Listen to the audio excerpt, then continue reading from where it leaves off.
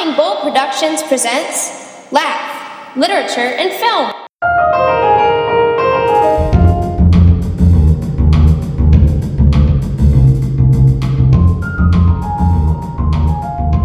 All right, so this is the good stuff. Yeah. It's the Laugh Podcast. We're your host. I'm Richard Lusk. Yes, you are. Over there is Ryan Bull. Howdy. We are in an undisclosed location back in our original stomping grounds. No longer Flying Bull Production Studios. We're giving this special because we just have to get this thing in because it's probably my favorite movie of the year so far. Wow. Big praise. For episode 186 here, we're going to talk about Hunt for the Wilder People. This is Ricky Baker. Apparently he's a real bad egg. We're talking disobedience, stealing, spitting, running away, throwing rocks, kicking stuff, loitering, and graffitiing. There's no one else who wants you, okay? That's my husband, Hector. You hungry? That's a silly question, isn't it? Look at you. Is there anything you want me to do? Yeah, leave me alone. Cool. Goodbye, Ricky Baker. Taika Waititi's new movie, which came out earlier this year, back in June. I was able to see it over the summer up in the Kimball Theater in Williamsburg. But I understand that it just now recently came out on streaming services. Yeah, most video-on-demand services. I saw it on iTunes. Direct it's also TV. Available Amazon. Yeah, all of them out there. I saw they were pushing it on Amazon Prime, yeah. So this is a movie that everybody should go see. And I'm kind of upset that there are three critics out there that gave it a negative review. So it's got 98% on Rotten Tomatoes, but it's an 8.1 on IMDb, which is huge for IMDb. It's a story about a young boy played by Julian Dennison and his foster father, or sort of Uncle Heck, played by Sam Neill, who become the subjects of a manhunt after they get stranded in the New Zealand wilderness. Now, surprisingly, my fiance hasn't been able to watch this yet, and I'm surprised at myself because there is considerable dog tension in this movie. Yeah. I saw a guy at the Kimball Theater in a movie we saw earlier in the summer. I saw it with my dad. Was the guy there, and he was talking about how he'd seen Hunt for the Wilder People, which is coming up next week, and he said, and at the Kimball Theater in Williamsburg, he said, "Oh, have you seen that movie Hunt for the Wilder People? It's awesome." I was like, "No, I can't wait to see it, but I need to know, does the dog die?" And he says, "Which one?" I said, "Oh man." So I don't mind spoiling it for people. One of the dogs does die. Oh, okay. We'll just I'm just going to spoil it because that's my thing. Because I'm all about the dogs. But I don't think, as I was trying to tell Tony, I don't think they don't linger on it, and that's why I'm able to recommend the movie and why it's still one of my favorite movies. It's one of the reasons why this movie is such a great comedy too. Because they don't linger on the melodrama? No, because it's not even melodrama. It's just straight up drama. They have tragedy in this film. So you have moments of hilarity, but they're also punctuated by these moments of sadness. And that juxtaposition, I think, makes it pay off a lot more. Go back to like Django Unchained. It has the funniest scene for a movie of that year. I think that was 2014. Mm-hmm. It also had one of the scariest moments right before that of the year. So by having that juxtaposition, that's one of the things this film does so well. The balance of light and dark. Mm-hmm. Evil and good forces. Well, because it's able to jump back and forth, I think it works really well. And that's a skillful director who's able to balance those elements. Now, I and my father went through some personal things at the beginning of the year, or at the beginning of the summer, with my mom's passing. And so there are some personal moments in the movie that tug on the heartstrings. This is probably maybe the second movie we went to. My dad and I go to a lot of movies. I've talked about it on the show before. Mm-hmm. My dad and I go to a lot of movies, and I've never really seen him be emotional in a movie, but he had that emotional reaction in a few scenes in this movie. And he said it was tough for him to get through, but he was upset that there aren't enough movies like this out there. He's like, why do we have to see so much crap all the time when we can actually go see a good movie? They make good movies, obviously. I said, well, that's why I drug you all the way up to Williamsburg. It's a good half hour away. This is by, as we mentioned, Taika Waititi, who is best known probably for What We Do in the Shadows most recently, the mockumentary kind of thing. Yeah, some people probably also saw him on Flight of the Condor. Yeah, he was he was in Flight of the Conchords. The HBO show. But he was also behind Green Lantern, which you said was a drawback for you. I think when I mentioned it before, because once I saw this movie, I was all on board for Thor Ragnarok. He's directing that. Okay, I didn't know he was involved in Lantern. Yeah, I thought that was one of the drawbacks why you weren't too hot on seeing Hunt for the Wilder People when I first mentioned I saw it. Okay, I mean, I saw What We Do in the Shadows. That was all right. Eagle vs. Shark. I thought that was just weird. And I never saw Boy, his other film. I did see the Oscar-nominated short of his, 2 Cars, One Night, which, I mean, he is an Oscar-nominated director. And I think it was his first short movie. It's nothing like this. But this guy has a sophisticated sense of humor that is right in my line. There's a lot of understatement and a lot of, irony and, very subtle humor that happens in the movie, and so many lines. I was just reading the quotes on the IMDb page. It reminded me a lot of, for me, Napoleon Dynamite, like a cross between Napoleon Dynamite and Moonrise Kingdom or some other Wes Anderson-y type movie. Story for this movie was originally by Barry Crump. A lot of it was, a lot of the scenes were based on like personal experiences that he'd had. So there's not a ton of improv in this film? Not that I know of. I saw a few interviews with Julian Dennison and Sam Neill, and not as much as you would expect from something like What We've Seen in the Shadows or What We Do in the Shadows, which seems to be really heavy. It's probably why I liked it more, because I normally don't go for the improv-heavy films. What, Hunt for the Wilder People, you mean? Yeah, I enjoyed this film quite a bit. I don't think it's my top film of the year, but should be in my top 10. I can't think it's at least in my top 10 right now.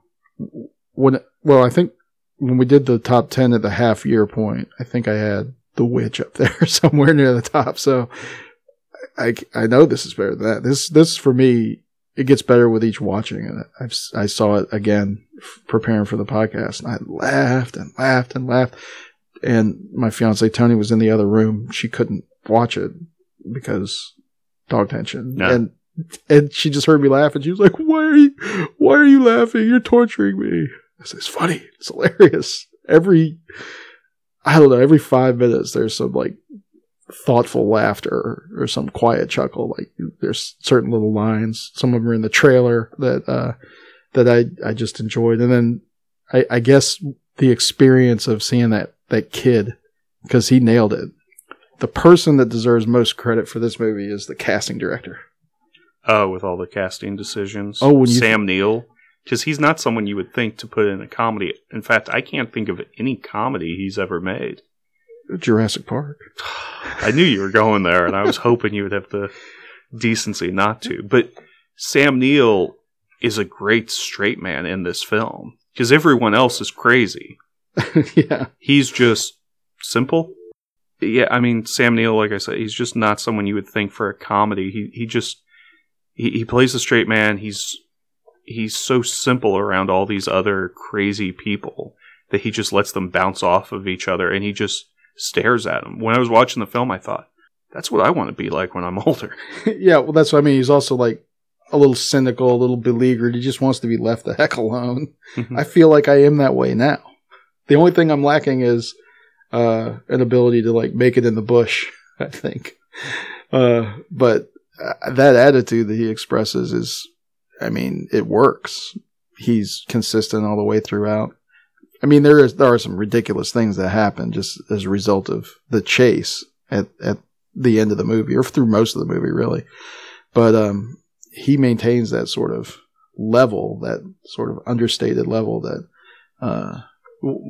Yeah, but even while they're ridiculous, I mean, there's this aspect of magical realism to the film.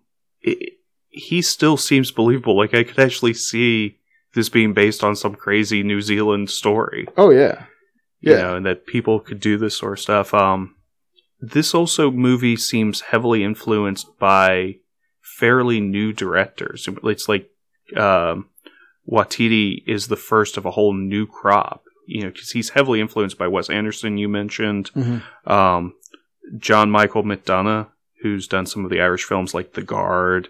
I see elements of there, at least with the pacing of the comedic elements. A lot of the shots in the film, though, remind me of Edgar Wright, the guy who did Shaun of the Dead and Hot Fuzz. The editing. Yeah. That style, definitely seems pulled from. So I think it's really interesting that we're seeing directors who aren't that old, who've made hit movies in the last 5 to 10 years. They're already having a high influence on newer directors. There are some really interesting shots in the movie that I thought were CG. There's one in particular that involves the young kid in the bush walking around, and sort of ephemeral. There's a very slow moving camera. That was all done in camera with stunt doubles. So it's in the running for my shot of the year. I guess we should maybe talk a little bit about the plot, because if you haven't seen the movie, I'm not sure, except for our high praise of it, I'm not sure that anyone would be endeared to go see it based on what we've said so far. But I understand you showed it to, or since you bought it on iTunes, right? So if you own a film, you're able to show it in film class. Yeah, I was able to hook up a bunch of stuff to make it work. So you're able to show the first chapter to I showed the first 20 minutes. Or to 10th graders? I showed it to my film class. I had less than half my class in there today because of other activities going on around the school. What was their reaction? They enjoyed it. And I didn't try and do a hard sell on them to make them like it. I said, do you want to watch a kind of weird, interesting film? They went, all right, because they trust me. And I said, it's New Zealand's #1 comedy. And they're like, what? I was like, yeah, you guys get to watch a foreign film. And you could see the kids starting to think, well, where's New Zealand? Okay. And I explained to them, New Zealand's humor is kind of like Australian humor in the same way Canadian humor is similar to American humor. Okay. Did you tell them it was near Old Zealand? Yeah, they're the Canadian version of Australia. Okay. And so, yeah, we started watching it. They love it. The film opens with Ricky Baker being driven up in front of this shack on the side of a hill, I guess, for New Zealand. It's not a mountain. No. And meeting this woman who's going to take him in, and she's a bit crazy. The first time we see her husband, played by Sam Neill, he's giving a piggyback ride to a dead pig that he's carrying in from the Australian bush. Right. And then through a series of unfortunate events, they wind up together on the lam. Oh, yeah. And as you said, they meet a bunch of interesting characters, some hunters. There's a child welfare worker who is leading this giant manhunt, played by Rachel House. Yeah. She's awesome. I know. It helps that she looks a lot like Julian Dennison. Huh? There's some duality going on there that extend the movie's themes, I think. Especially when they taunt each other. They taunt each other throughout the film. And it just adds this level of hilarity. There's a lot of slapstick with that character is involved. But then a lot of pathos where it's just Julian and his foster father or whatever, Sam Neill. And like you said, you can really see this kind of thing happening because Julian's character, Ricky, is sort of, he's a misplaced youth. He's from the city or whatever. They show his hijinks in the city when he's, what eventually leads to him getting hooked up with his foster family. But I mean, he's just lonely. I mean, but he's also doesn't understand anything about being out in the wild. So there's that element also. Oh yeah. He thinks all he needs is his water bottle. His rubber, a warm bottle, right, to hold on to. So, I mean, clearly this is a kid who's suffering. I mean, has no real connection. So is dying for something to love him. Are you going to revisit the movie in the future, or are you just going to let it hang there with those kids and just let them try to seek it out themselves? Oh, this is if they want to keep watching it, they have to bring back in their cards. Their oh, good, yeah, they're nice. Not voter registration cards. Federal aid cards. Federal aid cards. Yeah, because those are always hard to get back in. So I told them if everyone can bring them back in, I'll let them choose a movie, and I'm hoping they choose this one. Oh yeah, well, so then the rest of the kids can watch it too. So many people just need to see this movie. Do you think? I mean, it's very highly acclaimed critically. It's probably like one of those festival darlings that we've had. We're getting near awards season. It seems to me like it's a stretch, but do you think that any of the people involved in this movie could be nominated for any sort of award? I would love to see this get nominated for Best Foreign Film. Oh, okay. Yeah, I was thinking even beyond that, though. Oh, for part of Best Picture? Maybe not Best Picture, but I was thinking Sam Neill for Best Supporting Actor. Yeah, I mean, I'd love that. I don't think that this has a high enough exposure rating.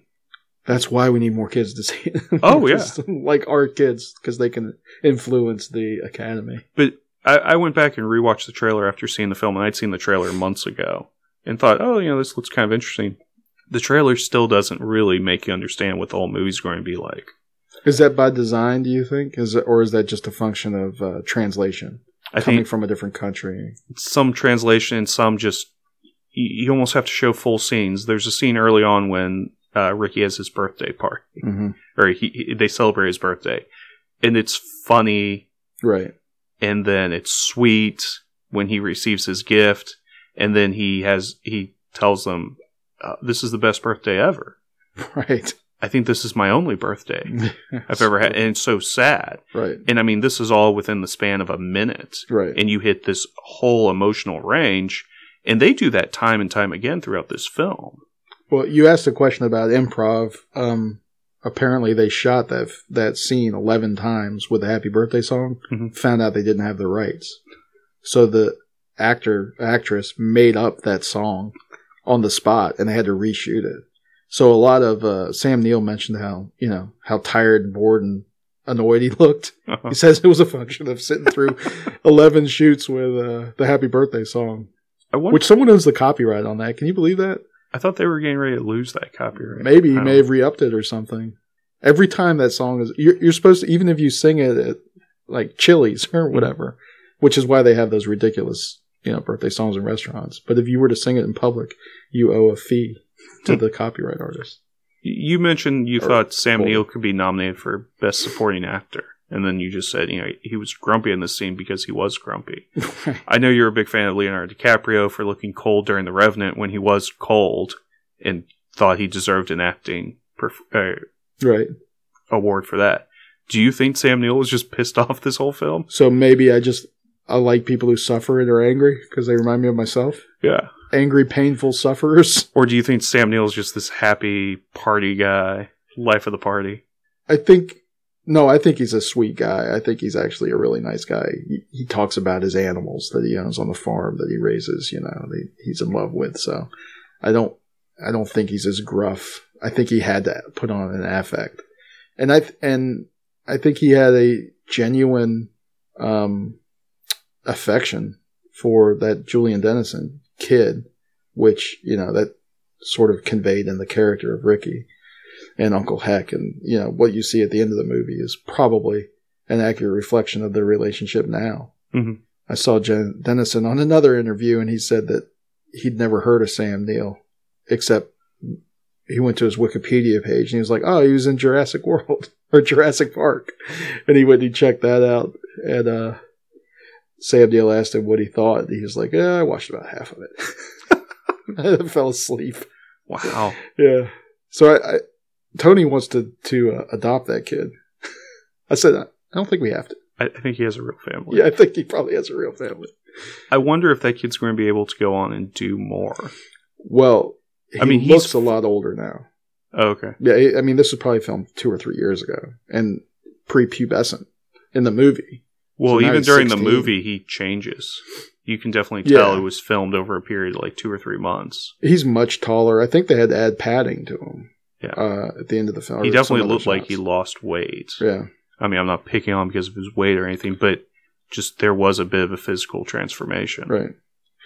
But if there's a lineup of orphans and you get to pick a kid based on just whether or not they're fat or skinny, are you going to pick the fat kid?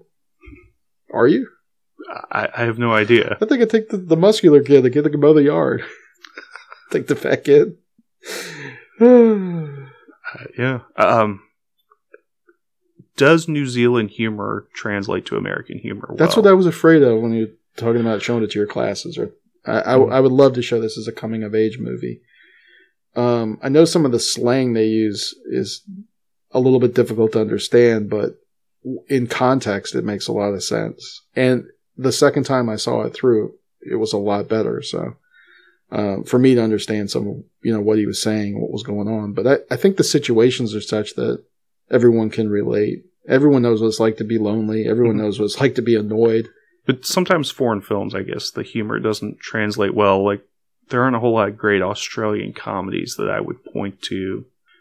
Some people like British humor. A lot of people don't. Canadian humor generally is not that good. Well, the world is becoming more like itself. Like, this is has a very modern feel. Like, I could see this in an American version. With maybe different actors, but the humor would still make sense. I mean, it's a situational irony, and there's something endearing about that kid, Julian Dennison. I mean, he's a big part of the success of this movie. But I think Taika Waititi has a feel for funny is funny, Yeah, no, I disagree with that. I do think humor can be cultural. I wonder what would have happened if I told my kids this movie was made in Kentucky. They could have picked up on it. No, they wouldn't have. You said all the smart kids were in the assembly? No. Most of the smart kids were still in it. Most of the smart kids were there. Yeah, I agree that there are cultural differences for a lot of films, but I think this movie has less of that. Yeah, some cultures seem to go better off with our own, and to me, New Zealand seems to work pretty well. Well, this guy's sensibility, at least. Yeah, and I mean, he's doing the new Thor movie. I'm interested to see what he does with that, though I'm a little worried because he does seem to be an acolyte of Edgar Wright, who was originally the director of Ant-Man, worked on that for 3 years. Great. Yeah, and then he left. Ant-Man worked out great. Ant-Man was a much better movie than you give it credit for. I mean, at least in terms of my personal enjoyment. That's fine, but the director had a lot of issues dealing with Marvel Studios, and they didn't like his style. And he's like, how do you not like my style? Why would you hire me based on all my previous works, and you've seen what I like to do?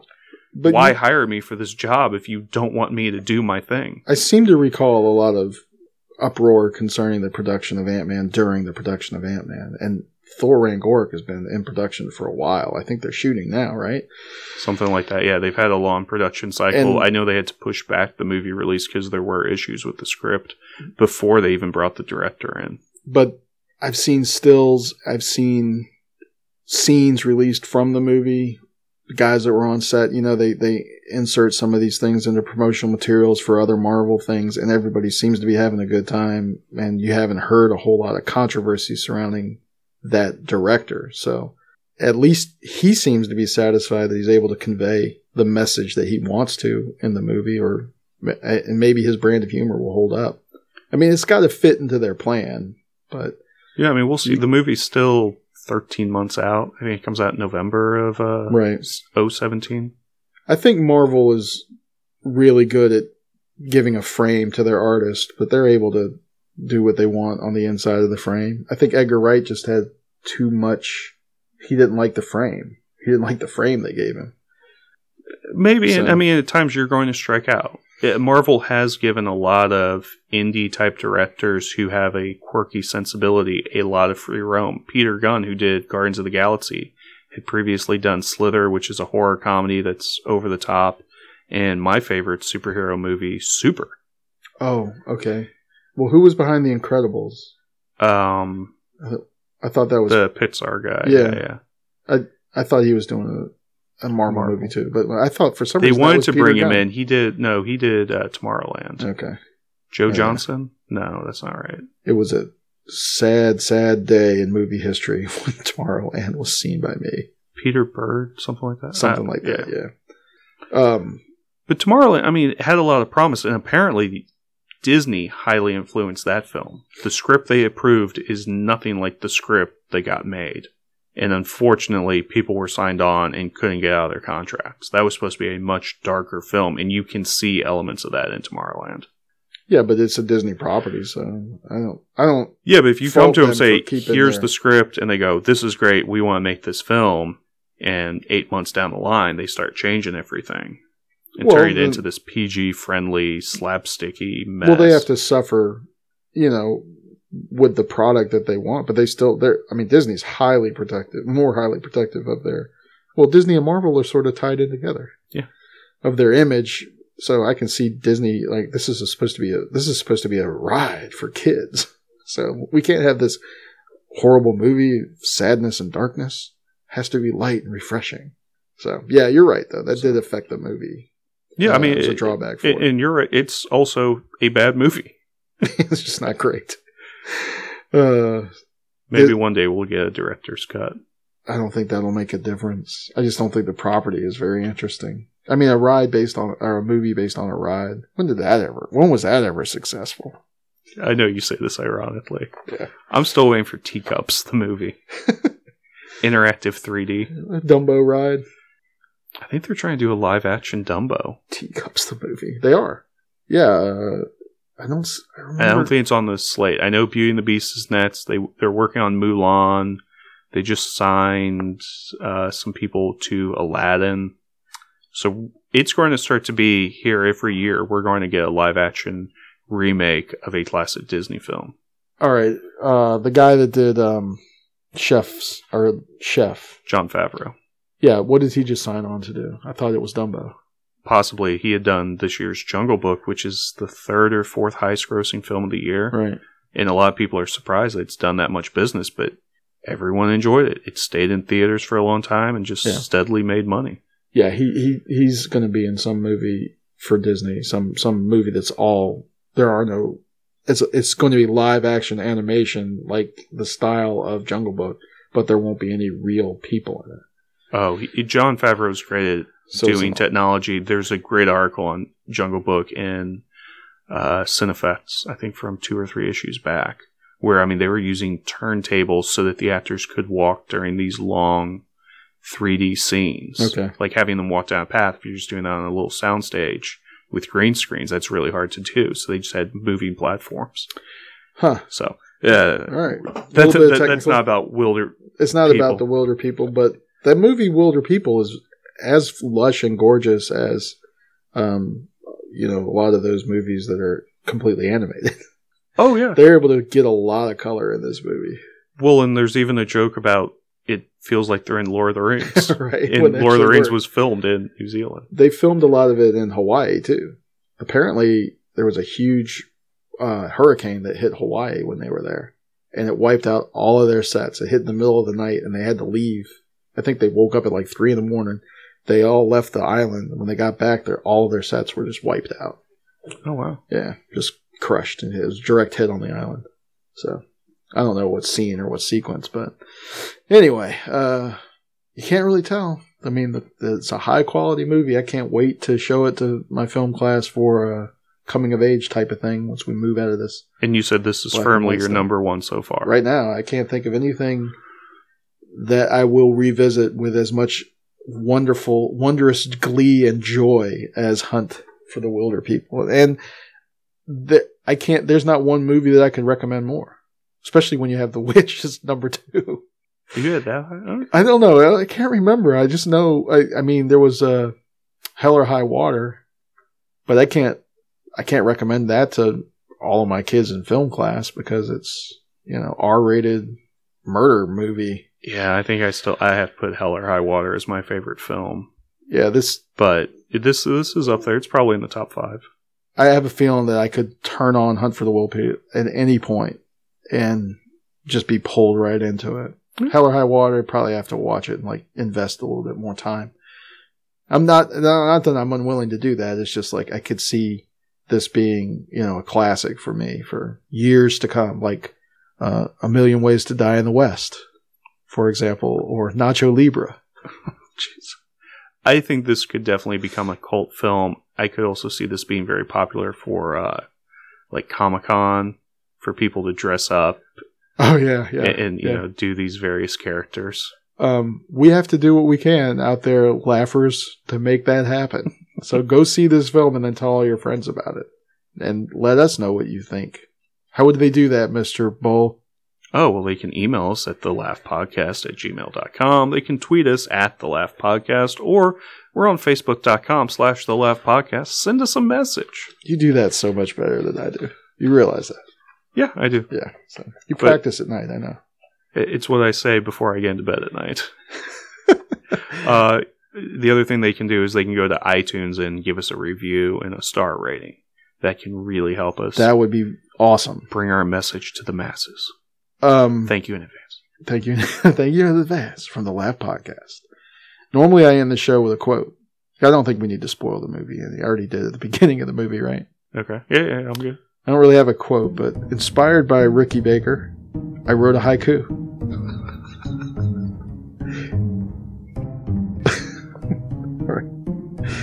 Nature goes gangster.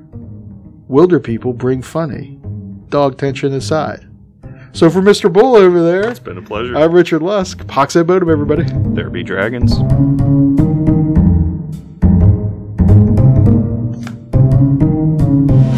Are you going to the movies this weekend? Let Laugh know what you saw. Send in your review by emailing the show at thelaughpodcast@gmail.com, tweeting at The Laugh Podcast, or messaging us on facebook.com/The Laugh Podcast. The best comments will get read on a future show.